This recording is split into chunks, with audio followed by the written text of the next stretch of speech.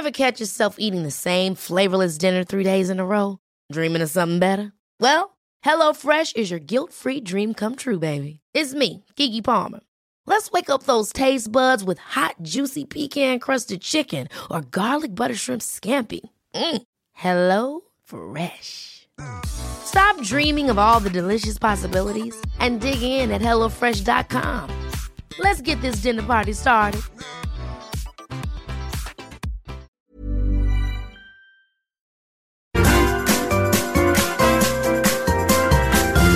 You are listening to the Mother of All Talk Shows podcast with George Galloway. Netanyahu has gone, sing hallelujah, until you read the Haaretz profile, unlocked for one day only, on the man that's taking his place. As Gideon Levy told us, not once but twice, the people coming in after Netanyahu are even worse than him. But still, call it schadenfreude if you like. I cannot help popping a cork and drinking some metaphorical champagne at the fact that this war criminal is no longer the Prime Minister of Israel. And I hope that he spends some years behind bars, as Israel is wont to do with miscreant leaders. Prime ministers and presidents have been sent to prison in Israel. Doesn't happen in many other countries, got to be said. And Netanyahu, now that he's no longer prime minister, will have to face the music of the indictment now leveled against him. That's just broken literally in the last few seconds on the BBC. The Israeli parliament has given its approval to a new coalition government. And after what seems like decades, Prime Minister Benjamin Netanyahu is no more. These are my own views, of course. They're not necessarily the views of the management. In fact, almost certainly not the views of the management. But contrary to any other television channel, I'm free here to speak my own views. No one ever interferes with my content here, something to which I shall return later in my monologue. I said earlier today that it was not difficult for me to support England against Croatia, and there were many reasons, football as well as other, for doing so. But the game of the tournament so far had a real anti-colonial feel to it also. The Austro-Hungarian Empire used to rule what is now Northern Macedonia, and it showed. Northern Macedonia were at it from the first whistle. I think it was a draw. I had to miss the end, but the real winner was Northern Macedonia, playing at their first big competition, their first knockout tournament of this size and nature. Well done, Northern Macedonia. Well done, England. And it will be a bit like that next Saturday when England hosts Scotland at Wembley Stadium. On paper, of course, the England team is far, far better than the Scotland team. But as Bill Shankly famously opined, it's on Friday, by the way, but as Bill Shankly famously opined, football's not played on paper, it's played on grass. And Scotland will feel like 15 or 16 men on the park rather than 11. Because it's not the size of the dog in the fight that counts, it's the size of the fight in the dog. And England can be sure that Scotland will fight like 11, 12, 13, 14, 15, 16 brave hearts on the park at Wembley. And of course, although I wanted England to win today, I will not on Friday.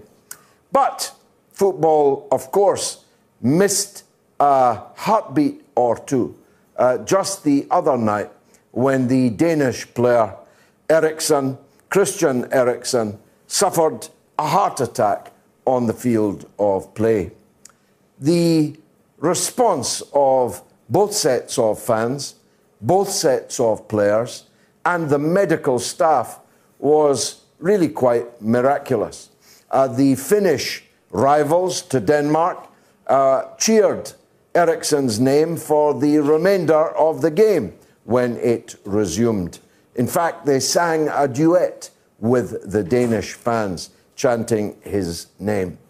The Danish team formed a protective ring around their stricken player because inexplicably, some television channels, including the BBC, gave us long, lingering shots of a man they must have believed was actually dying on camera. And just to cap it all, long, lingering shots of his weeping, distraught wife being comforted by the captain of the Danish football team. It was the latest in a long, long line of disastrous decisions by the BBC, which is just still more reason to welcome on air at 8 o'clock this evening Andrew Neil's GB News. I have known Andrew Neil since he commissioned me to write a double-page spread in the Sunday Times when that was something to have almost 40 years ago. And a very good show they gave the piece also. Andrew Neil was then, as now, politically very far distant from me, but showed in commissioning me that he was more interested in getting to the truth, getting to the heart of the matter, rather than following some preordained script. And I believe he's never changed on that. You've all watched him for years on the BBC, giving just as hard a time to Boris Johnson when he's able to catch up with him, when Johnson's not running away, and if he does run away, then his subordinates get it from Andrew Neil, as he gave to Jeremy Corbyn or anyone else. The point about Andrew Neil is he knows his stuff. And it's without fear or favour that he goes into these interviews with politicians of all stripes. So I don't share the view, much expressed on what calls itself the left, that this is going to be some kind of Fox News. Like Sky and the BBC are somehow paragons of virtue in any case. They're not. And neither will GB News be Fox News. There are far too many sensible people that are going to be appearing on it. And Andrew Neil is far too sensible to position his new baby in that part of the market. So although it starts at 8 o'clock, and I don't want you to switch over, if you really must, then keep us both on at the same time.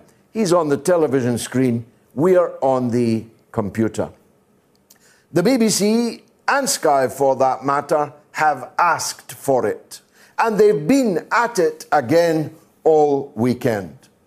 The coverage of the G7 in Cornwall is so biased in favour of auto-Europeanism that it is almost laughable. Now, I have no position on the sausage wars over Northern Ireland. And as is well known, I've said so many, many times over many decades, I have all my life favoured the reunification of Ireland, but by the consent of the people there, not by the sordid anti-Brexit manoeuvrings of little Emperor Macron. And that's what's happening here. But you wouldn't know it if you were following the coverage of the summit from Sky and the BBC. The automaticity in which they take the side of Macron and Merkel and von der Leyen and the European Union's bloated, corrupted dictatorship against their own country is really something to behold. And it provides actually the perfect backdrop for Andrew Neil's new television station, which will have no automatic bias towards the EU, no automatic bias towards Scottish separatism to punish Britain for having voted to leave the European Union, and perhaps above all and in the longer term, no automatic bias towards liberal wokeism. I was accused on Twitter, I think for the first time, this very evening, of being a gammon. Now, some of the viewers and listeners overseas will not necessarily know what a gammon is. It's true that I'm white. It's true that I'm straight. It's true that I'm married with 6 children. For some liberals and so-called leftists, that means I should get my coat. But my sleeves on my coat are rolled up to fight for what's right, to fight for the interests of the working people. And if that makes me a gammon, well, give me the pineapple now and set it upon my breast. I am not a gammon. I don't believe that GB News will be gammon TV, but it's come to something when people are boycotting advertisers on a channel that doesn't even begin broadcasting for another 47 minutes. I personally believe that the woke liberalism of Britain's media, particularly its broadcast media, the Europhilistinism of their coverage of Brexit and its aftermath, the automatic way in which they take the side and the part of other countries against our own, the way that they seek to present the culture and the values of the people of these islands, leads me to believe that they are broadcasting to a nation that they hate. They really don't like the British people. They don't like how they vote, how they think, how they voted over Brexit. They don't like how they live their lives, which are as different from theirs as it's possible to imagine. A friend of mine works in a very, very big media house, and she was the only person in the building that voted for Brexit, because all the others were enjoying the cheap baristas and au pairs, glaziers, plumbers, bricklayers and joiners that came their way in an endless stream from the cheap labour markets of East and Central Europe. I myself believed in Brexit and believe in it still, not because it is it's necessary, but not because it's sufficient. It's not sufficient, but it is necessary if we're going to build the Britain that I want to see in this green and pleasant land. Now, in the week that a man was swallowed by a humpback whale and spat out again, a lobster farmer in the United States will be taking a deep dive with sharks. Real ones and metaphorical sharks. The kind of sharks that have made literally billions of pounds and dollars selling to the government inefficiently and in some cases undoubtedly corruptly during this pandemic. We'll be looking at the sharks that have doubled, tripled, quadrupled their businesses without paying a penny extra in tax, when they should be paying decent levels of tax all the time, and a windfall tax, a corona tax, on the excess profits that they've been able to make as a result of other people's misery and the destruction of other businesses on the high street, small and medium-sized, and even one or two large businesses. We'll be talking about the American media market with the absolutely wonderful Rachel Blevins, and the British media market, maybe get a review of GB News from the irrepressible Patrick Christys. All of that coming up over the next 3 hours on the Mother of All Talk Shows. You know, and it's thank you for, I'm a big fan of your show, Gigi. Great debate, great. And I'm Scottish. I'm very passionate about what's happening there, I had a great mom. She was Scottish, Mary McLeod. She taught me well. She taught me well at everything, including golf. I love Scotland, and I love the Scottish food. It's great food. I said to Melania, haggis. Look at that. What's more Scottish than that? Me. I am that haggis. She said, what, thin-skinned and full of crap? My good colleague, Rachel Blevins, of RT America. She's been off for a couple of weeks. We've had stand-ins who were good, but not as good as Rachel herself. I'm glad to say she's back now. Rachel, welcome back to the show. Be sure we missed you. What can you tell us about the mass shootings, or is that just actually such a low level of fatalities that it hasn't even appeared on your news?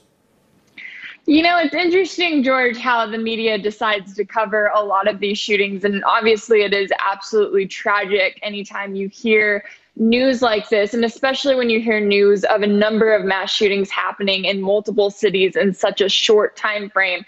But it is notable how the media decides to cover it, whether they decide to speak of the shooter as a terrorist or whether they decide to simply say that he was mentally ill or having issues here and there, or even how politicians decide to respond to it. I know that the Biden administration has said that they really want to take on the problem of mass shootings, but of course it all comes right around back to Congress and whether or not anything that they pass is actually going to have any meaningful consequences, because a lot of times what we find with a number of these shootings is that the shooters already had a gun illegally, or in some cases, they would have already passed the background checks that Congress wants to enact. So it really is a multi-layered problem that, unfortunately, there's no administration that is going to be able to come in and come up with some magic solution that is going to solve it all together. But I think when it comes to the media coverage, in some cases, you don't hear about them at all. And then other cases, they get days-long coverage. And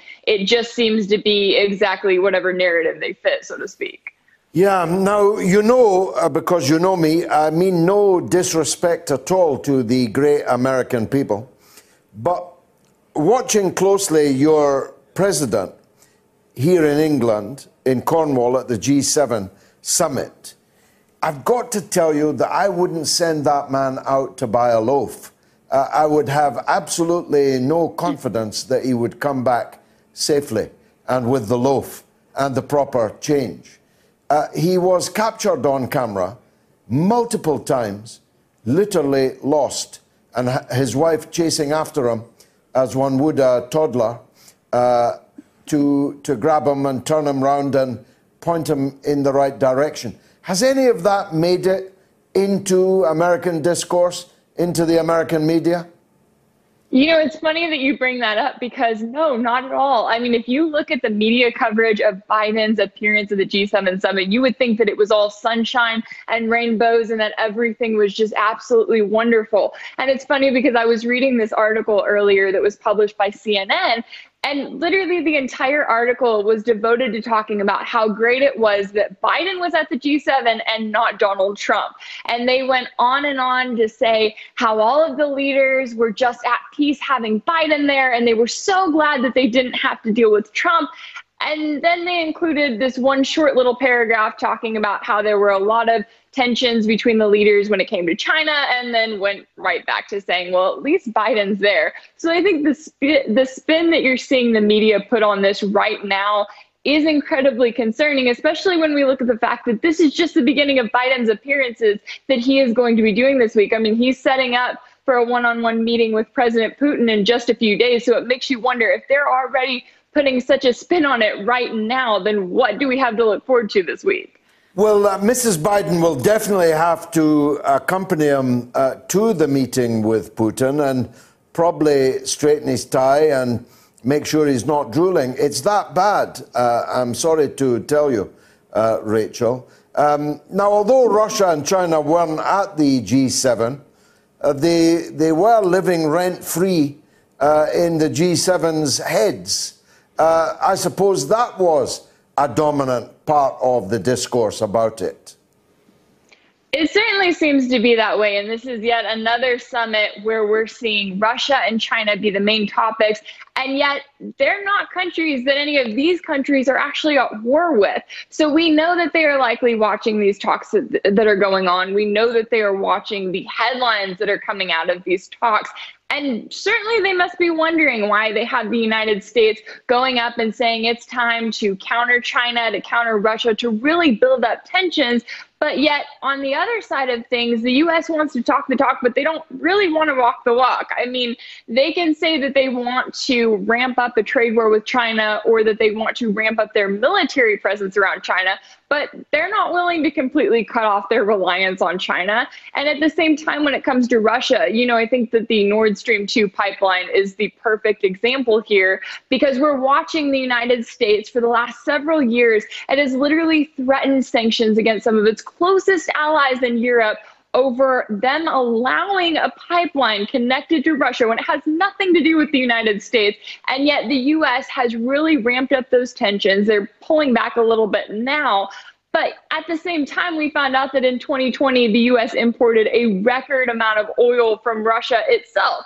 So they're happy to talk to the rest of Europe and to tell them about how they really need to be ramping up tensions with these two countries. But at the same time, the U.S. itself is kind of going back and forth on exactly how it wants to treat them. It wants to talk tough when it comes to that rhetoric, but then it actually doesn't want to follow up in a number of those actions. That is a fascinating series of points. Now, I can tell you that the G7 leaders were undoubtedly happy that Trump wasn't there. And however ineffectual Joe Biden might have been, obviously when he's got an auto cue in front of him, he can still read it. It's in the off-stage, informal moments when he's exposed. But they're very glad that Trump wasn't there. A lot of people are very glad that Trump wasn't there. His behavior was abominable, even to the Queen. Donald Trump was undoubtedly a boor, a vulgarian of quite extraordinary proportions. You mentioned the Nord Stream 2. Him and Mike Pompeo behaved towards European countries like they were in The Sopranos over the Nord Stream 2. They were bullying, browbeating, threatening. At one stage, the Germans even offered Pompeo a €1 billion bribe to allow them to continue to do what was their sovereign right to do. So, I'm not saying that Trump was good or anything, far from it. But I kind of do miss him. American politics was much more interesting when he was there. The G7 would have been more interesting if he was there. I'm wondering if anyone in America feels the same. Well, I would argue that the mainstream media feels exactly the same way right now. That's why they keep bringing Trump up in all of this. They keep reminding you of what it was like when Trump was there. And, it's interesting because we watched for several years CNN, Fox News, the New York Times. They all wanted to talk about Trump nonstop. And now that he's kicked off of social media, now that his presence has kind of been belittled in every way possible, it's interesting to see how they have turned. They're not talking badly about Biden, but the person that they are presenting a lot of negative coverage about right now is Vice President Kamala Harris. Oh. We're watching, as you know, over the last week, we saw her in Guatemala, her speech that was heard around the world saying, do not come to the United States. We saw some of the interviews that she did after that when she made it clear that it was okay that she hadn't been to the border, even though that was her exact assignment. But at the same time, she said that that was fine because she hadn't been to Europe. And it's funny to see the media kind of do this turn, and all of a sudden they have made Kamala Harris the problem, not just with the Biden administration, but with the Democratic Party. And so I think it's interesting that now all of a sudden she is the bad guy while Biden is the golden child trying to find his way around the G7 summit. It was extraordinary, her performance in Guatemala, a country in which, by the way, the United States has repeatedly overthrown its governments, installed its puppets, helped to wreck its economy by its neoliberal economic prescriptions. And then Kamala Harris, the nice cuddly Democrat, shows up in town to tell them not to dream of coming to America. The very thing they excoriated Donald Trump for doing, albeit in probably inferior syntax. Yeah, exactly. And it's interesting because that's just another example of how these policies aren't changing. I mean, Kamala Harris was there talking to a country that, like you said, has been directly impacted by U.S. foreign policy and a number of reasons why these people are fleeing their homes and their countries and putting themselves in direct danger to try to get to the United States to seek asylum is because of those policies that were put in place in the first place. And yet it's just another reminder of how much really hasn't changed between these two administrations. I mean, whether it's Harris talking about immigration and repeating talking points from the Trump administration, or it's Biden saying that he's not going to pull back on tariffs against China. He's not going to pull back on this continued mission to increase tensions with China and Russia. I mean, it really makes you wonder why there isn't more of a focus. And of course, we can't expect it from the establishment media, but why there isn't more of a focus on just how much the status quo has continued from one administration to another. And the only thing that's changed has just been these talking heads who now we're talking about the other aspects of them or what they said and did. And yet that seems to be the only meaningful change. How wonderful to have you back. Rachel Blevins, remember your name. I know you remember your name. I want everyone to remember your name. You're going far. Thanks very much indeed for joining us on the Mother of All Talk Shows. Gosh darn, how do you get this thing to work? Is it that one? Is it this one here? Gosh, was this thing built in America? Jeez. Kamala, would you get in here? I can't get the, gosh darn wireless to work. You know I can't answer questions, Joe, when I'm laughing. I'm trying to, listen to that Scottish guy on the wireless, the Galloway fella. Oh, Joe, you're so funny. I've been pressing this red button on and off and on and off. Heck, I can't get it to work. Hello, Biden residence. Mr. President, be advised, we have executed the airstrike on Syria. Confirmed. That's just great. How long until it gets delivered? I'm starving. I asked you earlier, why is Canada in the G7? That's our poll this evening. Perhaps I should explain myself. The G7 is supposed to be a grouping of the biggest economies in the world. And Canada is not one of the biggest economies in the world. It's supposed to be a grouping of democracies, but most democracies are not in the G7. India is the biggest democracy in the world and isn't in the G7. Indonesia is the second biggest democracy in the world and isn't in the G7. There are lots of democracies nearby to Cornwall that are not in the G7. And then I heard it was about values. So let's examine, if we can, Canada's values in this context, and there are many, many more. A country built on the graves of the Indigenous people of Canada who were ruthlessly massacred and suppressed throughout North America, but in cuddly Canada just as much as ugly America. But the Canadians had a special twist to all of that. Hundreds of bodies of Indigenous children have just been exhumed in the grounds of schools to which they were forcibly sent as late as the 1970s, having been taken by force from their parents so that they could be educated in the Canadian way, according to Canadian values. And hundreds of them never came home and were buried there in unconsecrated ground, in the grounds of those schools.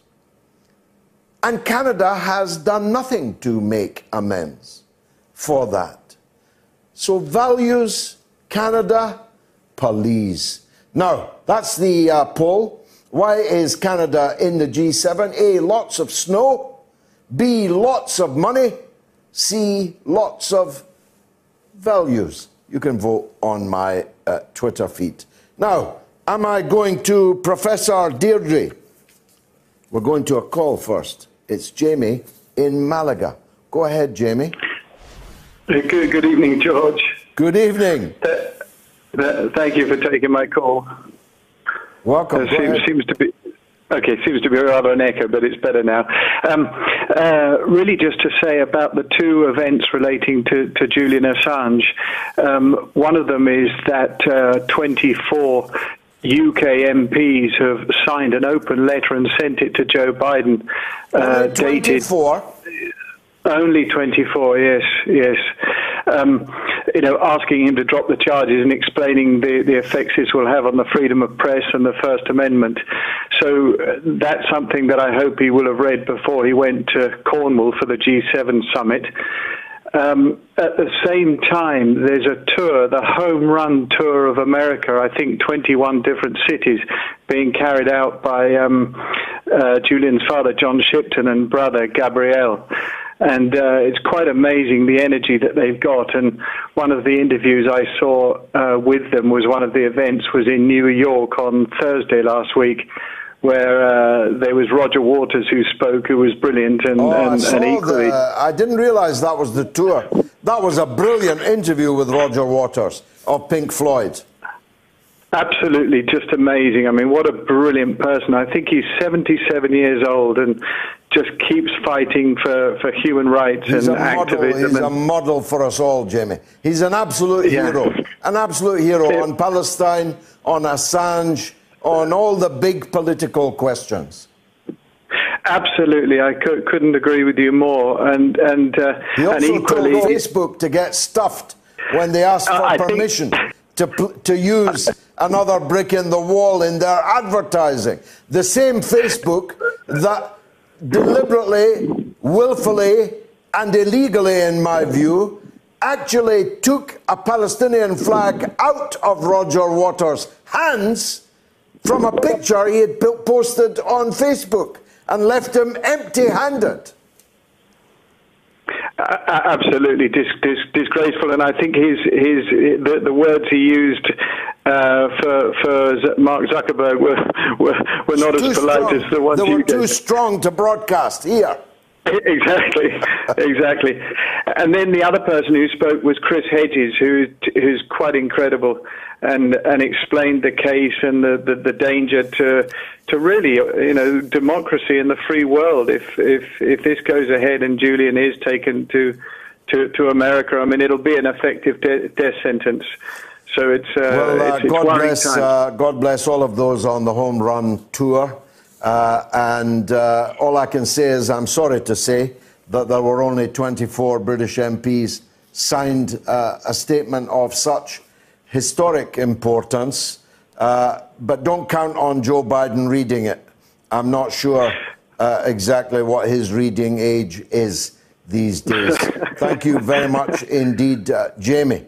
Now, Professor Deirdre Heenan is Professor of Social Policy at Ulster University. I said earlier that the sausage war and the chilled meats affair has not grabbed me personally, but it's quite clearly a cause, if you'll forgive the pun, a bone of considerable contention between Britain and the EU, whether genuinely or not, and it has the possibility of causing real trouble on the streets of Northern Ireland. Professor Deirdre, welcome to the mother of all talk shows. Most grateful to you for making the time to explain to us about the sausage wars. Well, first of all, can I allay your fears that people in Northern Ireland can indeed get sausages if they want sausages? And this has been how this issue has been depicted in the British media, but it isn't actually an issue really about sausages. It's a bigger issue about trade and the Northern Ireland Protocol. And the reality is that whatever you think of Brexit, whatever your views were to leave or to remain, the reality is how the British government have treated Northern Ireland in this negotiation and subsequently is a damning indictment of them. So we were told that when the Northern Ireland Protocol was signed, that it was a great deal, a fantastic deal, and there would be no checks to GBNI or NIGB, that there would be free-flowing trade. The reality is that is not the case. And in terms of sausages, it is not possible to move chilled meats, and that's why this has become known as the sausage war. We're currently in a grace period agreed by the British government and the European Union, but that grace period is due to end in July. And then there are real worries that people will be able to see that, in fact, there is an Irish Sea border, that it becomes a reality, and that the government can no longer say, oh, this border doesn't exist. Now, of course, another difficulty is the British government have then said that they will unilaterally extend the grace period, thereby breaking the law, breaking an international treaty that they signed up to. And the European Union have said if that happens, then they would be forced to take action.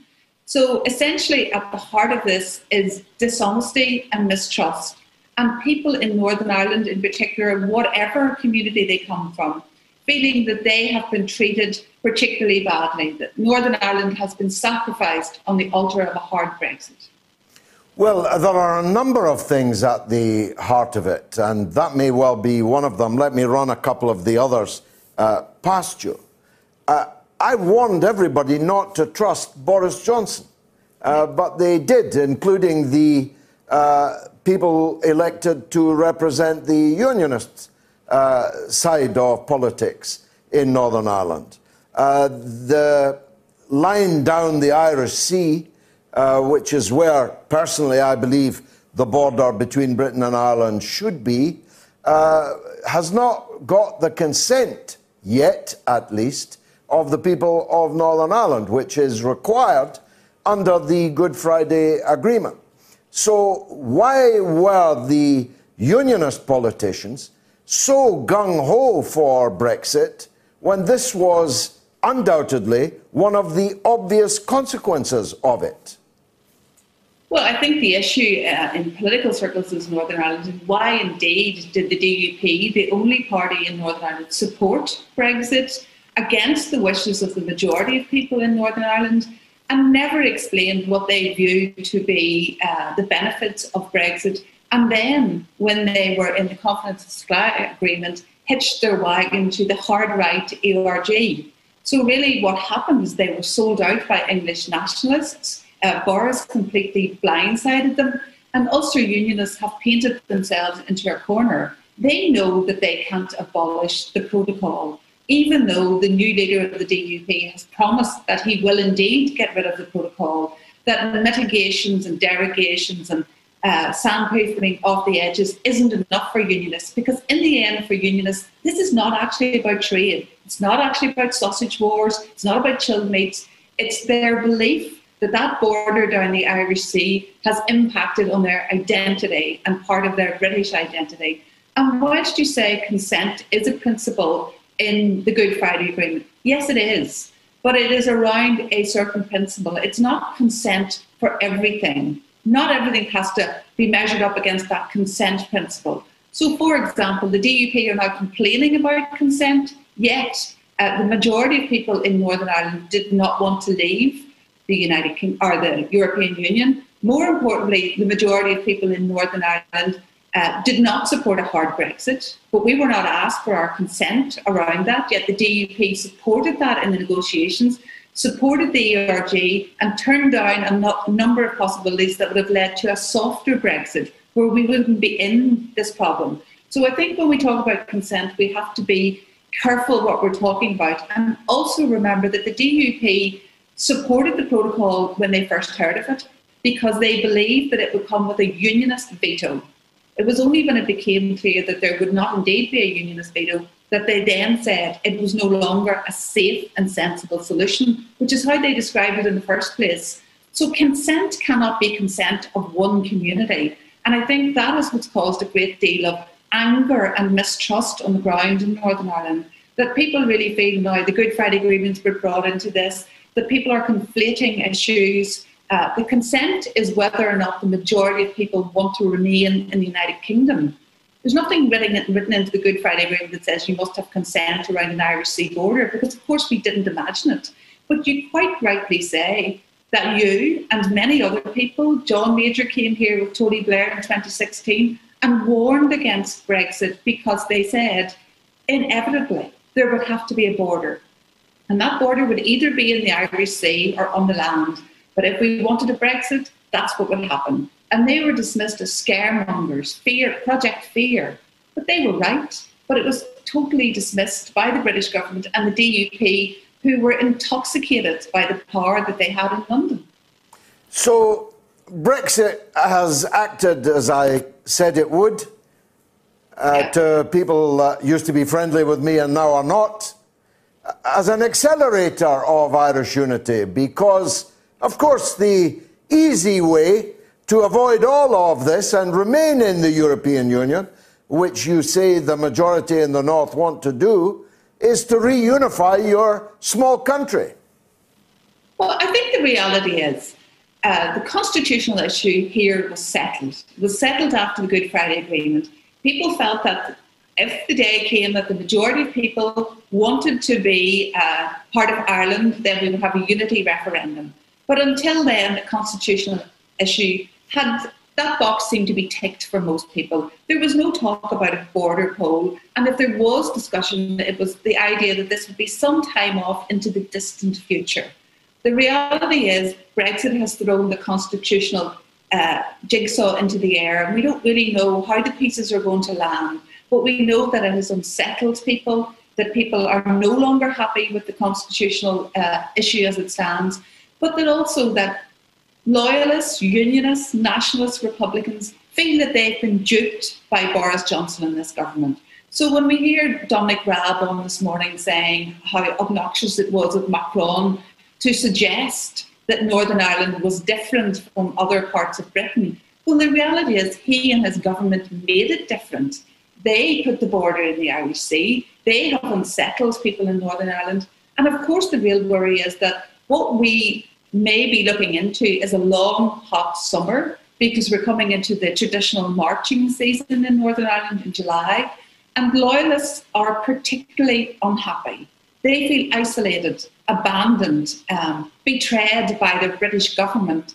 And that's not good for anyone in Northern Ireland. There's no schadenfreude here, because if people are unsettled, that violence often spills over into the street and cannot be contained. So I think actually Boris Johnson has a duty to be honest with people here, to say he signed up to this in the protocol and to explain what mitigations he may be seeking. But to try and suggest that it's the pesky EU who forced us to do this, or forcing us to comply with an international agreement that we negotiated, that we signed up to, that we ratified through Parliament. I mean, it's just entirely disingenuous. And I think people Professor, both these things can be true. If you think that Macron et al. And the EU bureaucracy love Ireland and lie awake at night fearful for its future, I've got to tell you, you are quite wrong. They are using the Irish border issue as a stick to beat Brexit with. It's the long Brexit, this. They don't give a damn about chilled meats in the 6 counties. They hate the fact that Britain voted to leave.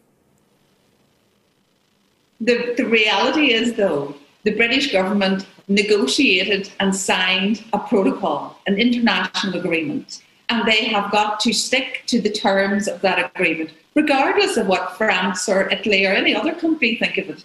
And we don't want to be stuck in the eye of a storm again. Remember, the people of Northern Ireland have come through a great deal, and it seems that once again we're being used as political leverage. And what we're missing but here you're being used by the EU as political leverage, but all of your ire is directed at the British government.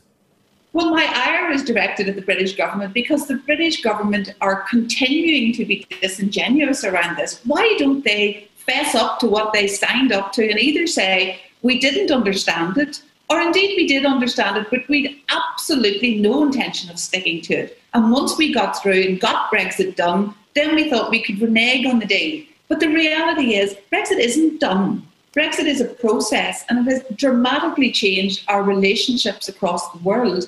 And the people who are suffering, the people who are being told mistruths, are the people in Northern Ireland. And I simply think whether it's France or the British government, we deserve honesty. The British government negotiated this with the DUP. This is what we're left with. So ideas of saying, scrap the protocol, trigger Article 16, and then what? What happens then? We're still going to have a border somewhere. It's a trilemma. How do we get away with having no border and protecting the integrity of the single market?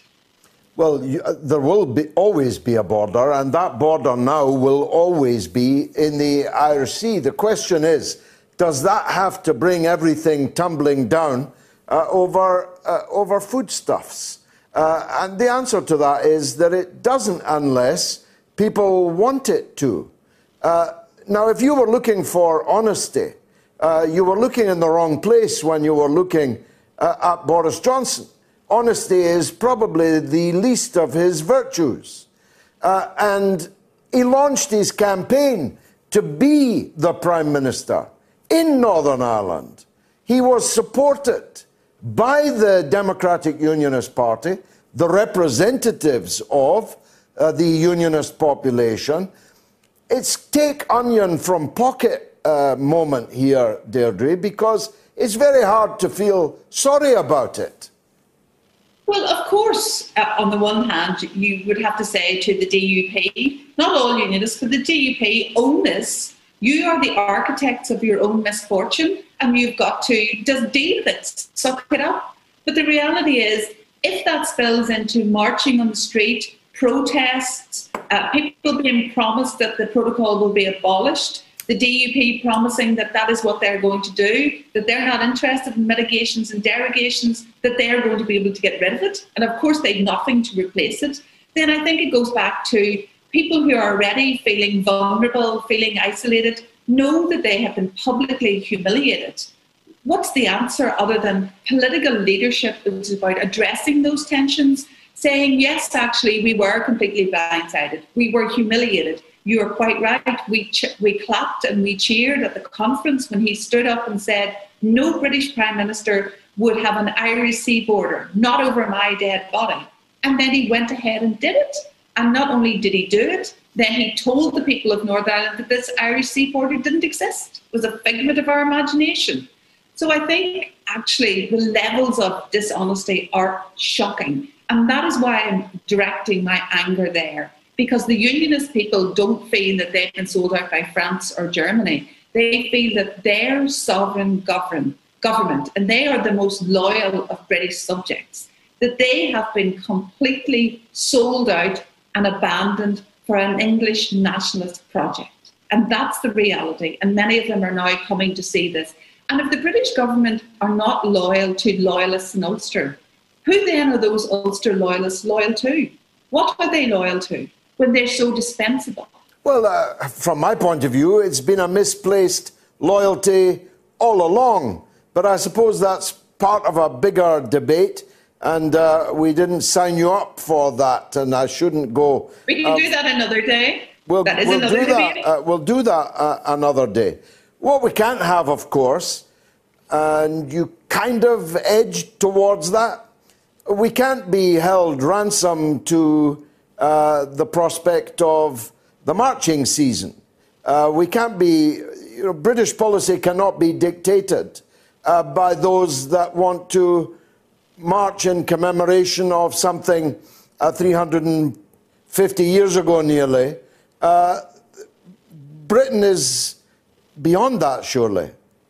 Well, you're absolutely right. And the reality is, if our leaders, our political leaders in Northern Ireland, sold this protocol as the best of both worlds, saying that we have access that other people would give their right arm for, and that we can become somewhere that businesses want to locate because we have access to the EU market and the GB market in a way that no other part of the UK has, then this could be sold as a bonus, a boon for Northern Ireland. But the reality is, as I said at the start, this is not about trade. This is about a belief that that border in the Irish Sea has impacted on the constitutional status of people in Northern Ireland. But the reality is it hasn't changed the Constitution. The Good Friday Agreement still says and still stands. So actually, it's really about leadership and saying to people, you shouldn't feel abandoned, you shouldn't feel isolated. Yes, you were told mistruths, but the reality is you are still part of the United Kingdom until the majority of people want something else. And recent polls this week have suggested that the majority of people, a massive majority of people, do not want to be part of United Ireland. Now, other polls have said different things, but I think it all comes back to political leadership. If you're going to march people up to the top of the hill and tell them that they've been abandoned, that they've been betrayed, that they need to take action, then what do you expect to happen? The reality is it's about time that the leaders of unionism owned their own words, took responsibility for their own actions, and realised that if violence spills out onto the streets in Northern Ireland in this summer, the only people that will suffer are the people who are living here, the people who are actually burning down their own houses. What foreign direct investment would look at Northern Ireland on fire, the streets on fire, and think, oh yes, I think that's the place I locate my business for the future? The reality is it's up to us to contain the situation, and that's about honesty, but also about practical solutions and talking about betrayal, talking about taking action, encouraging that type of behaviour is wholly irresponsible. So I think most people are calling on our politicians to be sensible, to ensure that they take the sensible route, to distance themselves from loyalist paramilitary groups, for example, who have put out a statement saying they want discontent. They want this volatile place to feel even more volatile. And that's wholly irresponsible. So I would actually like to see the British government coming here, reassuring people who feel they need reassurance and explaining what happened. I'm struggling to see what the reassurance would look like, Deirdre. It's that time of the year. Your vacation is coming up. You can already hear the beach waves, feel the warm breeze, relax, and think about work. You really, really want it all to work out while you're away. Monday.com gives you and the team that peace of mind. When all work is on one platform and everyone's in sync, things just flow. Wherever you are, tap the banner to go to Monday.com. Hey, it's Ryan Reynolds, and I'm here with Keith, co-star of my upcoming film, If, only in theaters May 17th. Do you want to tell people the big news? All right, I'll do it. Sign up now and you'll get unlimited for $15 a month and 6 months of Paramount Plus Essential Plan on us. MintMobile.com/switch. Upfront payment of $45 equivalent to $15 per month. Unlimited over 40 gigabytes per month. Face lower speeds. Videos at 480p. Active Mint customers by 531.24 get 6 months of Paramount Plus Essential Plan. Auto renews after 6 months. Offer ends May 31st, 2024. Separate Paramount Plus registration required. Terms and conditions apply if rated PG. Well, the reassurance is that actually there is an Irish Sea border, but it does not change the constitutional status of Northern Ireland. Oh. That is contained in the Good Friday Agreement. There's nothing in that says suddenly you are more Irish than you were before the Irish Sea border. That is the reality, and that's a message that needs to go out there and needs to be sold. Even I'm ready to reassure people on that. It's quite clear that Northern Ireland is a part of the United Kingdom until a majority in Northern Ireland decide otherwise. But that doesn't get rid of the border and doesn't solve the chilled meats issue, does it? Well, look, firstly, we've always had some form of a border in the Irish Sea. So when we're talking about honesty, part of that honesty situation is saying to people in Northern Ireland, you were never as British as Finchley. Northern Ireland has always been a place apart for historical reasons. The clue's on the passport. It's Great Britain and Northern Ireland. Yes, Well, so we are different. In fact, I was once on Stephen Nolan's show, and a very prominent unionist shouted at me from the audience, "Get back to Britain." And he was right. Yeah, well, I had come from Britain. My point is this: Northern Ireland has always been different. We were never as British as Finchley. We're not going to be as British as Finchley. And there were checks in the Irish Sea prior to the Northern Ireland Protocol. Now, of course, there's been a hardening of those checks. There have been more checks. But I think we have a joint committee. And if we work through the joint committee and allowed that committee to do what it was set up to do, because remember, there's a framework and there's a legal process. And that framework is about saying, well, in reality, there are teething problems. There are issues that actually, of course, we got together. We could mitigate those problems. We could say, this doesn't make any sense. But part of the protocol was about the EU trusting a third country to implement those checks. So you might say, don't direct your ire at the EU, but have the British government act in a way that you would call trustworthy, that they could say, yes, these are trusted partners. We're willing to have more flexibility. We're willing to hand over more checks and more powers. Of course they're not. And at the heart of this is about trust and about an international reputation that says once you've signed up to something, you stick to it. Okay, I'm being told to wrap this up, but in a sentence, could you answer me this? Are the DUP going to pay a price at the elections next year for their stupidity? The DUP are going to pay a price, but I think the interesting thing is that there will be a growth of the non-aligned in Northern Ireland, a move to the middle ground, because people have tired of sectarian politics, tired of tribal politics, and the vast majority of students I teach are interested in the economy, their future, their freedoms, a liberal society. They're much less interested in the old tribal politics. These are the post-Good Friday generation. Very interesting. Professor Deirdre Heenan, it's been fascinating talking to you. I've kept you much longer than we promised, and you've been most gracious about it. Thank you very much for joining us on the Mother of All Talk Shows. How's the poll doing? Why is Canada in the G7? Lots of snow, 40%. Lots of money. They've not actually got lots of money. It's a small economy. 42%. Lots of values, 18%. From the makers of Track and Trace comes the Boris Johnson sat-nav. Right, next right. No, left. I mean left. What? Yes, this left. Oh, crikey, you've missed it, bugger. Oh, bloody Tories. Or have you? Turn round. Or, in fact, don't turn around. Carry on. Yes.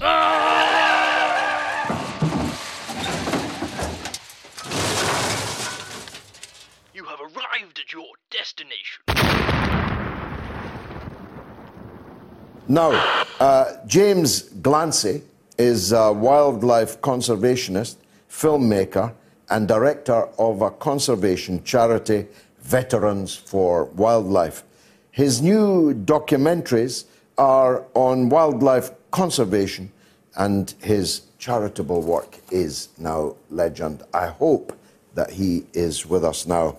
James Glancy, thank you for joining us on the Mother of All Talk Shows. We've got a video to show of you, which is apparently, I've not seen it myself, quite breathtaking. So hang on there while we watch it. In 2019, after filming a show for Shark Week, I went to El Malik Island to see these amazing organisms for myself. So how is it possible to swim with these jellyfish without getting stung? Well, this species of jellyfish does have stinger cells, but they are not powerful enough to cause harm to humans. They've evolved to live on algae that are attached to them, and therefore they don't need their stingers to catch prey. That means you can swim with them and not worry about getting stung. In 2005, there were over 30 million jellyfish in the lake. But they disappeared after an El Niño event in 1998. Fortunately, since then, they've made a comeback. Jellyfish Lake is around 12,000 years old and 30 meters deep. It's a remnant of the last ice age, where during that time, the sea level rose to the point where seawater began to fill the basin. As sea levels receded lower than the surrounding hills, there was no place for these jellyfish to go. So they are stuck in this lake, which is now a UNESCO World Heritage Site. James, swimming with jellyfish would be almost as frightening for me as swimming with sharks, which I know you also do. I mean, I know it's a banal point, but how many of them stung you? And if they didn't, why didn't they? Yeah, well, George, it's great to join you tonight. That was on the back of making a documentary in Palau, which is the world's first shark sanctuary. So a very special place because it had been overfished for over 20, 30 years by commercial fishing fleets. So the place was completely bereft of marine life. And when they created a marine reserve, it's all come back. So it's a fascinating place for tourists to visit. Now that lake in particular, that is just a relic of, that is just something created by nature. Jellyfish got stuck in this lake and they've evolved not to have a sting. So you can jump in there and swim with them. Absolutely brilliant experience. Well, now you're talking jellyfish that can't sting. Even I would swim amongst those. Now, you've seen the nautical frolics off Cornwall, and you've heard the soft words of the G7 about resetting the environmental issues, climate change and the rest. Were you impressed? It's always hard to know with Boris because they're really making a huge effort with COP26 in Glasgow. As you know, they really want to set, make an impact on the world and set a new environmental standards. But at the same time, they're tearing up pristine countryside for HS2. They're trying to increase road building and roll out and roll back the beautiful areas of countryside to build over them in the United Kingdom. So it's always a mixed bag. I do think that Boris Johnson is interested in conservation of the environment, and I think he sees it as a win to get on side with Joe Biden. But I think we will only actually see if he's willing to put his money where his mouth is and make some real commitments to environmental and biodiversity causes when we get to COP26. Now, talking about the sharks, you've been diving with them, as I say. Let's take a quick look at that. Oh, you got more videos. Just while they set that up, let me make this point to you. That Boris Johnson is serious about the environment, not necessarily because he's particularly green, but he undoubtedly sees it as a kind of icon or emblem of the new global Britain, post-Brexit, that he is trying to float, if you'll forgive the pun. And you're quite right that the Democrats in the United States, who are in power for at least another 3.5 years, are mad for green politics. Other kinds of politics, not so much. So it serves a double purpose in that regard. So my view would be, although you couldn't trust them with your sister or your wife, you could probably trust them to be serious about the environment. Can I see this shark video now? Let me see it. If not, I can respond to that, George.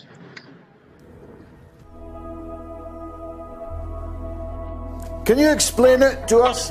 What's happening? Yes, well, George, this is off the coast of Britain, off the coast of Cornwall and Devon. We have blue sharks off our coast that you can swim with. They're totally friendly. They'll come up to you. They're like Labradors. It just shows the amazing biodiversity we have in our water. Sorry if you hear background noise. I'm actually at the airport on my way to go and film another documentary. So I'll be heading out of here fairly shortly. Let me just see you take the plunge. There you go. Yeah. But it's amazing what we have in our own waters, and that's why there is such a battle going on, not only for fishermen's rights, for fishing rights, but also for creating marine protected areas around British coasts. Now, James, you're telling me that shark is friendly. How sure, on a scale of 1 to 10, are you about that? Well, I've done that twice in British waters and been absolutely fine, and I've done it with much bigger ones around the world. It's actually us that is the issue for sharks, because we kill sharks by almost up to 100 million a year, humans killing sharks in industrial fishing, and that's decimating their numbers around the world. So really, the shark has to fear humans and not the other way around. Well, I mean, if they've got no teeth or something, they look like they've got the wherewithal. They're just little babies. Believe me, there are more sharks you want to be fearful of in Westminster than in our oceans. Well, we'll be talking about them later. While I've got you, and before you get on that plane, James, what did you make of that story in the week about a humpback whale swallowing a lobster fisherman? Well, if it's true, it's an amazing accident, and he's very, very lucky to get out of that alive. But you know what? Those whales they're a good news story, a conservation good news story, because we stopped targeting them with the industrial whaling fleets, was it 50 years ago, and they have bounced back, and their numbers are in the tens, 20,000s all around the world, but they were down to just a few hundred. So that's a good news story, and that shows what can be done when the global community comes together to have a moratorium on industrial fishing or industrial whaling. I've only got a minute left of your time. Did you see the story this week about the sea snot in the Marmaris Sea in Turkey? No, I did not. You have to enlighten me. There is a film, an ugly, slimy film, 2-3 feet deep in the Turkish Sea. No one knows where it's come from, and no one wants to touch it to do anything with it. Not to put too fine a point on it, it looks like snot. Well, if it's natural, I'm sure it's not a problem, but you never know whether it could be man-made influences. Who knows? Check that one out. It was a very interesting story. Absolutely. Have a safe flight, James, and I hope you'll come back and talk to us at more length. Absolutely fascinating work. How do people follow you? Oh, yeah, I've got Instagram, Facebook, YouTube, all those usual social media channels as you too. And yeah, thank you for having me on your show tonight. Fantastic. It's been a pleasure talking to you. Thank you very much. James Glancy, that's Glancy. He's a wildlife conservationist. And as you've seen, no mean filmmaker. Hey, you. Do you want to know more of what's happening in the world right now? Of course you do. But getting to the heart of the story, well, that's going to take some hard work. That's why here at the Mother of All Talk Shows, we've created that program just for you, hosted by one of the world's most sagacious minds. Get a perspective, an education on stories from all around the world, dissected and discussed with you. Join our debate, vote in our polls on Twitter, tweet a question to George, or call in now to give us your perspective on the stories the rest of the world simply isn't talking about. Join the College of Knowledge, where there are no tuition fees. Hosted by one of the world's greatest orators. The Mother of All Talk Shows with George Galloway. Let's make sense of the world together. Now, regular viewers and listeners will know my view that there ought to be criminal trials of our leaders for their many and various failures, neglect, negligence, and indeed corruption in their handling of the coronavirus. There is going to be a public inquiry, though inexplicably Dominic Cummings was right. It will not be until next year and will take several years, will not report before the next British general election, and therefore the people will not be able directly to exercise their own verdict on the stewardship of a pandemic which has cost the lives of a huge number of people, well into six figures, has cost the lives of many others because they were not able to get treatment, because the health service was overwhelmed by the coronavirus pandemic, all of which was predicted by the very same government we have now in their wargaming of what would happen in a pandemic to the National Health Service. And that's before you begin to calculate the economic cost of the devastation that has been wrought on the British economy by the coronavirus pandemic, and on the mental health of so many millions of our people who've had to live this utterly abnormal life now for as long as some of us can remember. But some people had a good war against the coronavirus. Some companies, particularly companies like Amazon, have had a bonanza of a time.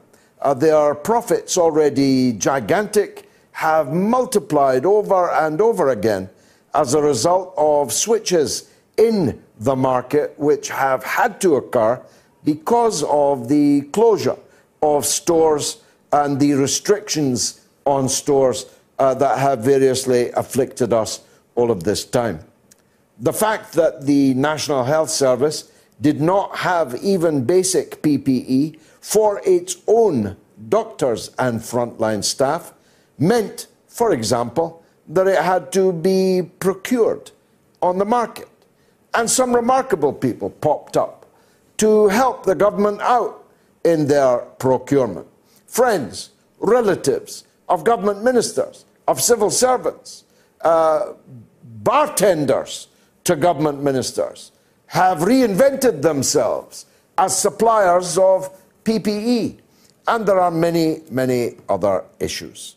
Paul Heron is a lawyer, senior solicitor, and founding member of the Public Interest Law Centre, and has worked for many years in the law centres movement. My guess is that the law centres are going to be busy over the next few years dealing with legal cases against the government, against the state, for losses of people and things that have been incurred in the course of this pandemic.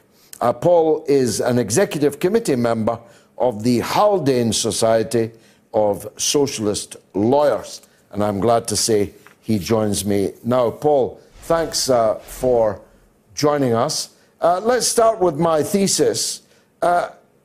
There's every reason to believe that there has been widespread either criminal negligence and or actual corruption in the way that government contracts have been showered like confetti upon supporters of the Conservative Party. Am I right?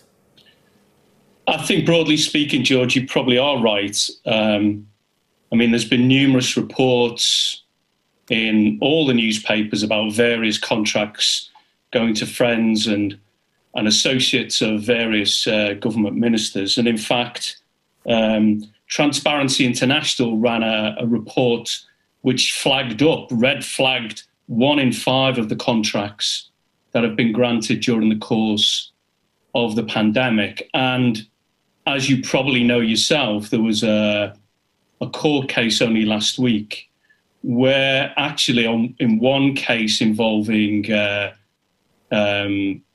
Dominic Cummings and Michael Grove, that the court ruled that there was apparent bias. That's as far as it could go, or it was prepared to go, in relation to a relatively small contract that was given to a company doing public relations for the government. That contract was anywhere between $500,000 and $800,000. And the court found and held that there was apparent bias precisely because the contract not so much was given urgently, given the urgent nature of what we were involved in, but more importantly, there was no scrutiny of how that contract was given. And the court accepted that there was apparent bias. Now, maybe in other countries, people on the street indeed may not call it apparent bias. The runners of the case, the Good Law Project, called it institutionalized cronyism. I think other people might call it something worse. Certainly, phrases like corruption have certainly been bandied around. And I think during the course of the next 18 months to 2 years, these kind of cases are going to come more and more to court to look at the apparent bias, look at how these contracts have been given out with very little scrutiny in government and very little scrutiny in senior civil service. I would add one thing, interestingly enough, in the court case that was heard and found against the government last week, actually senior civil servants were against the way in which the contract was being given to Public First. And I think that's interesting to see how the civil service are going to react to the way in which the government has carried on over the recent period. I'll come back to them in a minute. What are the consequences of that case that was lost by government ministers and factotums? I mean, the consequences are really at this stage, George, it's a warning shot against the government. As to whether there will be prosecutions, I think that's unlikely. I heard you before talking about the possibility of criminal proceedings being brought. Well, obviously, that's a case for the powers that be. Although, as a public interest lawyer myself, one of the things that we've always been interested in and would certainly be looking at as information comes out is the possibility, if the state is not prepared to bring criminal prosecutions against government ministers, whether there's an orbit or an ambit or the appetite for bringing private prosecutions. The Public Interest Law Centre itself recently brought a private prosecution against a Sri Lankan diplomat. So we're no stranger to private prosecutions, but really we've got to be looking at whether the state's criminal prosecutors themselves will look at prosecutions, particularly the way in which these contracts seem to have been handed out. Well, look, if you, there are lots of countries that it's not worth comparing with. But if you look at Israel, the Prime Minister, Netanyahu, is very likely to go to prison. It might be some way down the line for actually relatively petty examples of cronyism and corruption. This one you mentioned of £800,000, that doesn't sound all that petty to me. It's certainly much more serious than the Netanyahu case. But of course, there are cases involving tens, sometimes scores of millions of pounds that have contracts have been given out to people with no track record in the business concerned, companies that were just set up, the ink wasn't dry on their company registrations, whilst actual businesses that did have a track record in those fields were passed over. Surely they've got a right to demand prosecution or bring prosecution themselves. I mean, I think potentially the way forward would be for public interest lawyers like myself or the public law lawyers, certainly to, over the next period, to be looking to gather sufficient evidence in which to present to the state prosecutors in the UK. And certainly to be saying to them, this is just the tip of the iceberg when it comes to what appears to be corruption, cronyism, whatever you call it. Because you're absolutely right in terms of some of the contracts that have been handed out. I mean, I think I read somewhere that a pest control company with about £19,000 in its books managed to secure a £109 million contract. Now, to me, on the face of it, that doesn't seem completely right.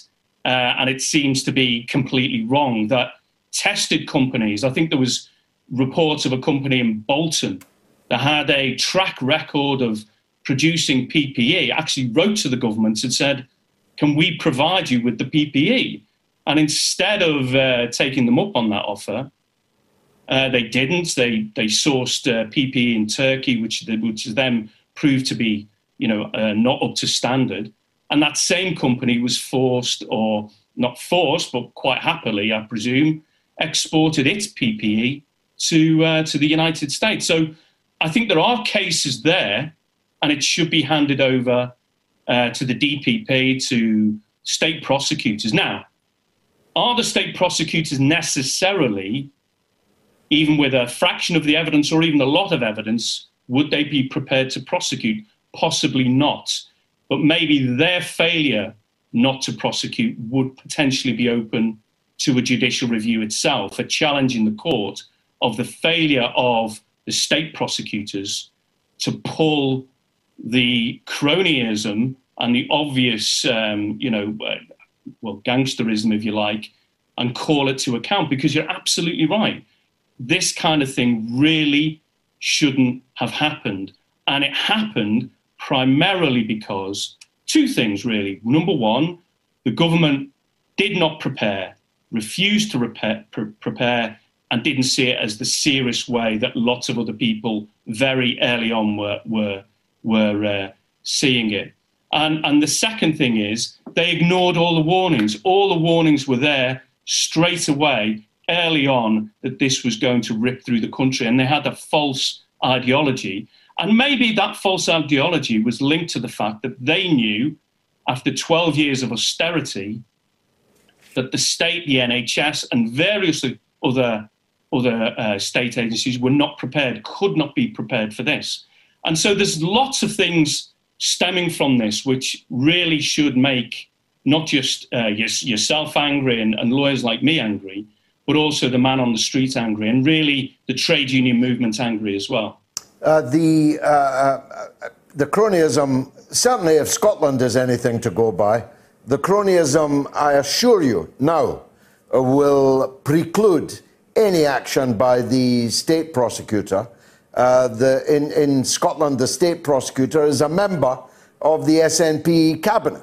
The SNP gave out £500 million worth of contracts, mainly to companies sympathetic to and in bed with the SNP. So don't look for any prosecutions by the state north of the border.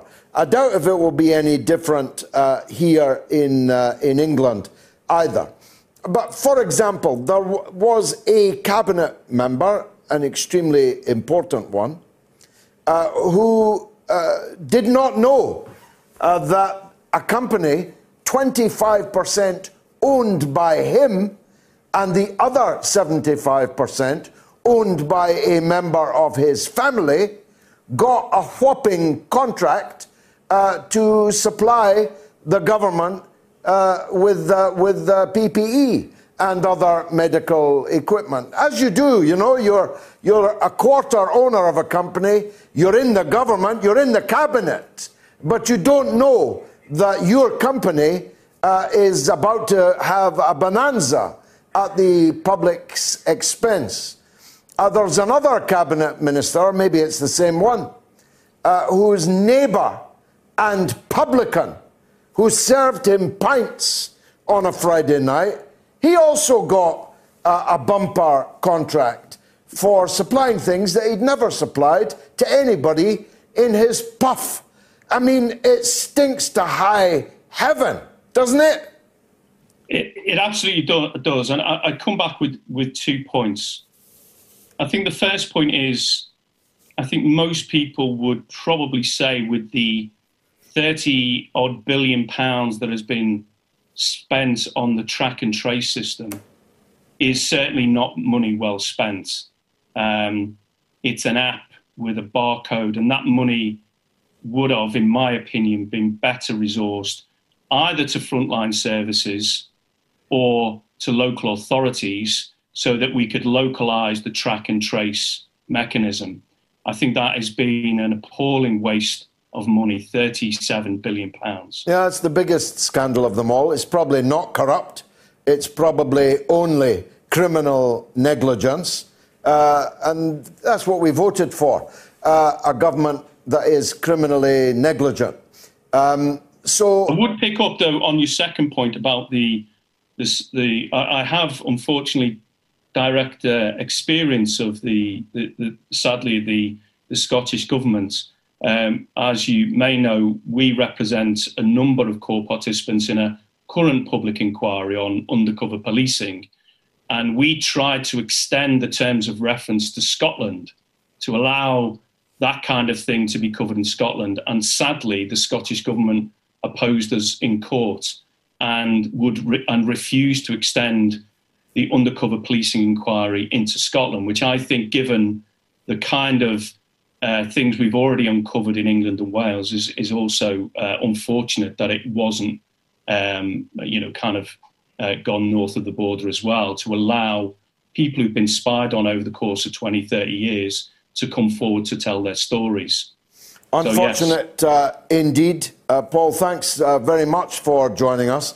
Paul Heron, Senior Solicitor at Public Interest Law Concern. I'm very glad to be joined by Patrick Christie, who is a media man of note himself and who is a regular commentator on the media and politics in Britain.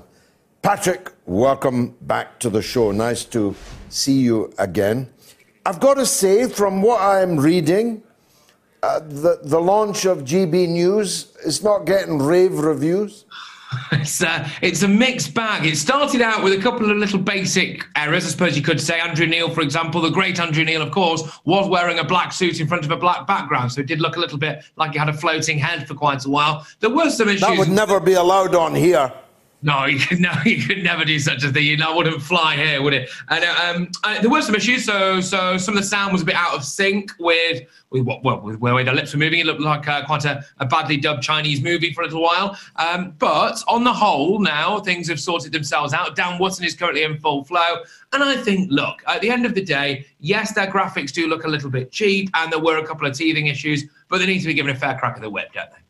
Yeah, I mean, I'm battling here against leftist critics who are horrified at my welcome to GB News. Frankly, the more television news channels there are, the better chance I've got of getting on them to get my point of view across. And the better chance there is of you getting on them. It's... the fact that it's going to be a right-wing channel, well, all the channels are right-wing. Why are you picking on this particular one? It's got to be an improvement, surely, on the BBC, and I think also Sky, if they can get these problems sorted out. Yeah, I think so. Look, at the end of the day, any kind of addition to the media circuit is no bad thing as far as I'm concerned. I suppose it does ultimately as well mean one more voice to hold power to account. And that is good, even if it is supposedly going to be leaning to the right. I think they're going to do things very differently. It's not going to be a rolling news channel in the same way that Sky News is, for example. They're going to have their topics. The presenters do seem to have a lot more of their own creative freedom, and then more license and more freedom to then go and express their own opinions on it. What I would hope, and I hope this doesn't happen, but what I would guard against if I was GB News is the idea that almost through no fault of their own, they appear to have given the impression that they're going to be a right-wing news channel, that they are going to be have a certain view on certain things like Brexit, etc., etc. Now, if there are elements of that TV channel that then prove not to be that, they've hired quite a lot of people for the BBC, for example. Behind the scenes, there's a lot of production staff that are ex-BBC as well, and there's not everyone there is right or even centre right, and without really meaning to, or without really promising anything, I just wonder whether or not they might inadvertently let some of their audience down just because it's not what they expected. But look, you obviously got to let them stand on their own 2 feet, haven't you? Yeah, I mean, the inveterate hatred of Brexit in the rest of the broadcast media, which you and I are both well aware of and indeed have suffered to some extent from, definitely leaves a space in the market for the majority of the British people who supported Brexit. Ditto this kind of woke, liberal identity politics culture. All the stations, all of them, are absolutely infatuated with that kind of cultural politics. So that too leaves a gap in the market, no?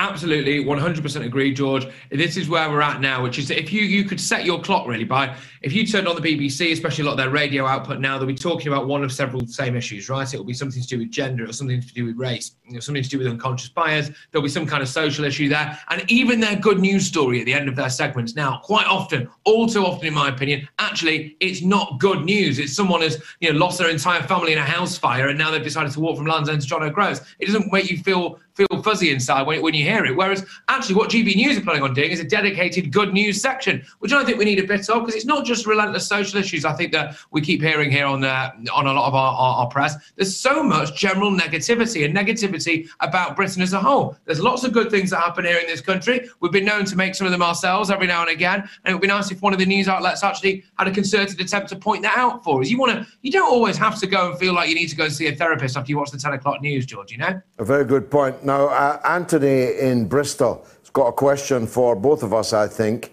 Anthony, welcome. Hi there, George. Hi there, Patrick. Hi there. George, I was only responding to a point that you made with regard to one of your callers about whether there's an honourable reason for opposing the England players. This was Harjeet, yeah. That's right. And I'm of the opinion that I would not support England whilst the players are taking the knee. That's a bit extreme, isn't it?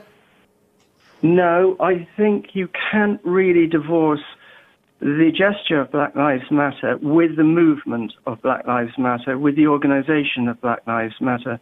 And I see the organisation of Black Lives Matter really as a conflation of Marxism and anti-white racial hatred. I can go on why I believe that. Yes, do. A skewed view of history, for instance, that somehow white people are the villainous people of history and others are the injured innocents of history, that somehow we invented slavery, brought it to Africa, ignoring the extensive involvement of Africans in slave trade, and also that white people also have been enslaved throughout history, if you take into account feudalism, serfdom in Russia, and also formal slavery as regards the Barbary pirates and so on. I could go on to many examples. Yeah. No, you're right on all those things. Of course, the pyramids were built by slaves, and I don't think the British had been invented yet by then. So some of the points you're making are powerful enough. I'll let Patrick answer, but I do have to make the point to you not to support your own country in the European Championship because they want to kneel down for 30 seconds. It's a bit extreme. Well, insofar as they appear to be paying homage to an organisation that despises me for who I am, for my own heritage. They've told you umpteen times they're not actually doing it to any movement, however despicable. They're doing it because a lot of them are black, and they reckon that in the United States and in Britain, black people are getting a raw deal from the police. That's how it came about. And not many people would actually, not even many of the police in America would argue otherwise. Patrick? Yeah, I think you make some incredibly good points there. What I would say is I'd be quite keen to find out exactly when is this going to end. Do we kneel down before every major sporting event now, just until the end of time? Is that what happens? I think there's this age-old argument, isn't there, of politics in sport, and it's all very well and good saying that, okay, yeah, the idea that every time Harry Kane gets down on bended knees in some way launching the Communist Manifesto is a nonsense. That said, this is not my fault. The Black Lives Matter organisation did publish a manifesto, and some elements of that could be considered to be Marxist, and therefore, if you're taking the knee in the name of the Black Lives Matter movement, or to be seen to be adding, potentially anyway, to be adding soft power to that particular movement, that is politics in sport, and I'm not a fan of that. That said, politics is everything, isn't it, I suppose? And just lastly as well, quickly on that one as well, I think you're absolutely right. You know, the British people didn't invent slavery, and someone like myself, I'm half Irish and I'm half Greek Cypriot. You can go trace my family back as far as you like, and we were just a different kind of farmer on a slightly different patch of land. We've never enslaved anyone, and the idea that I have to apologise for any of my ancestors' past, I think is a bit of a failed notion, you know. No, well, my ancestors were white, Irish, and Scottish, and they had no privilege, I can assure you. Anthony, last word to you. I'll let you go then. Yeah, sure, George. I would only just say that I would just dispute some of the issues around the policing in America, for instance. If you look at the figures for homicides, for robberies, and given that I think is about 50 to 60% with African Americans, even though they're only 13% of the population. Well, no, nobody's saying that a lot of criminals in America are not black, but this all began when we all watched live on video a man being murdered by a police officer. And he was later convicted of that murder. Nathaniel, Anthony, thanks for your call. Patrick, on the taking the knee thing is proving now extremely controversial. It falls under that old rubric about the music hall. It was a good turn, but it went on too long. It seems to me obvious now that consensus is breaking down, not just amongst the fans, but amongst some of the players. Scotland, for example, are not taking the knee against the Czech Republic, but are taking the knee when they play England on Saturday. Not sure of the logic of that, but there you go. It's beginning to break down, Friday, I beg your pardon, is beginning to break down in a bit of disarray. So it really would be a good idea to bring it to a dignified end now, wouldn't it? I think so. I absolutely think so. And it touches on something that we were almost speaking a bit about before, which is the dichotomy between what you hear a lot presented to you in the media and actually what the public think. Now, when we had football matches taking place behind closed doors and it was empty stadiums, you know, and actually what you'd do is you'd hear the player, see the players take the knee, there'd obviously be no response to it whatsoever. The commentator would say something along the lines of, you know, this is a campaign to end social injustice everywhere and racism everywhere, something like that. And then they get up and they carry on with the football. The second you have fans back in that stadium, a cacophony of boos was ringing out. And that kind of just shows you a bit where we are. Now, the idea that every single one of those people is racist, or the idea that every single individual that calls this show or tweets about it or whatever, that doesn't want to take a knee for the Black Lives Matter movement, if they were all racist, then we've got an absolutely massive problem in this country and indeed around the world. A problem I refuse to believe we have, certainly to that extent. And so there's a huge difference there, I think, between what we're told we should think about things and what we actually, a lot of us, do think about it. What I will say, and I spoke to John Barnes, actually, earlier today, and he said, look, he doesn't see the point of taking the knee. He's a black international footballer, I should point out to those who don't know him. Sorry, yes, and a singer as well, lest we forget. But also, he basically said, look, it's time for action now, okay? We've done the kneeling, and that's fine, and that's okay. You can put a fist in the air. But actually, we need to start seeing real change. And so I would suspect if I was part of the Black Lives Matter organisation or one of the players associated with it now, I would be saying, actually, maybe relentlessly taking the knee is holding us back, if anything. We need to start cracking on elsewhere now. Mike in South Carolina on the G7. Go ahead, Mike. Hey, George. Hi. Good to talk to you again. And you, sir. Yeah, just before we go to the G7, just a brief comment on what you're talking about. And that is that the whole taking the knee thing and the fist raise is all a product of American stuff. I mean, even back in the days of the Olympics when we had a few black athletes who took the podium and raised the fist, okay? And now, when they went to the American and it was extraordinarily powerful, but it didn't it didn't become a ritual that everybody had to do. No, they were actually excoriated for what they did, and the people there that participated. I know and John Carlos. I had the pleasure of spending time with him. Sorry, go ahead, Mike. Yeah, but in the American football, you need to take a look at this started in the national anthem, and you have to look at the origin of the national anthem, that was written by Francis Scott Key, who is a devout racist, and he has several verses that don't show up in the national anthem that are seriously racist. So, take it all with a grain of salt and just look up those lost verses of the national anthem. But let's go to the G7. It's a joke. It's a horrible joke. Just, and its only purpose is to further American and capitalist, basically empire. And it's the same with NATO, and it's also the same with the United Nations. Those things should be done away with. Nobody should have power to, overrule everybody else and what they do. What we have to go to is a genuine, world united group that actually, has representation by population. Well, they may say you're a dreamer, Mike, but you're not the only one. Thanks for that. John is in Dorset. Go ahead, John. George. Yeah.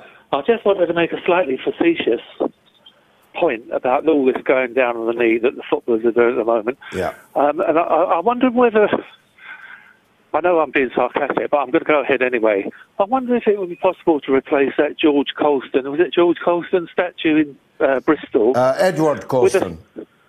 Edward Colston, beg your pardon.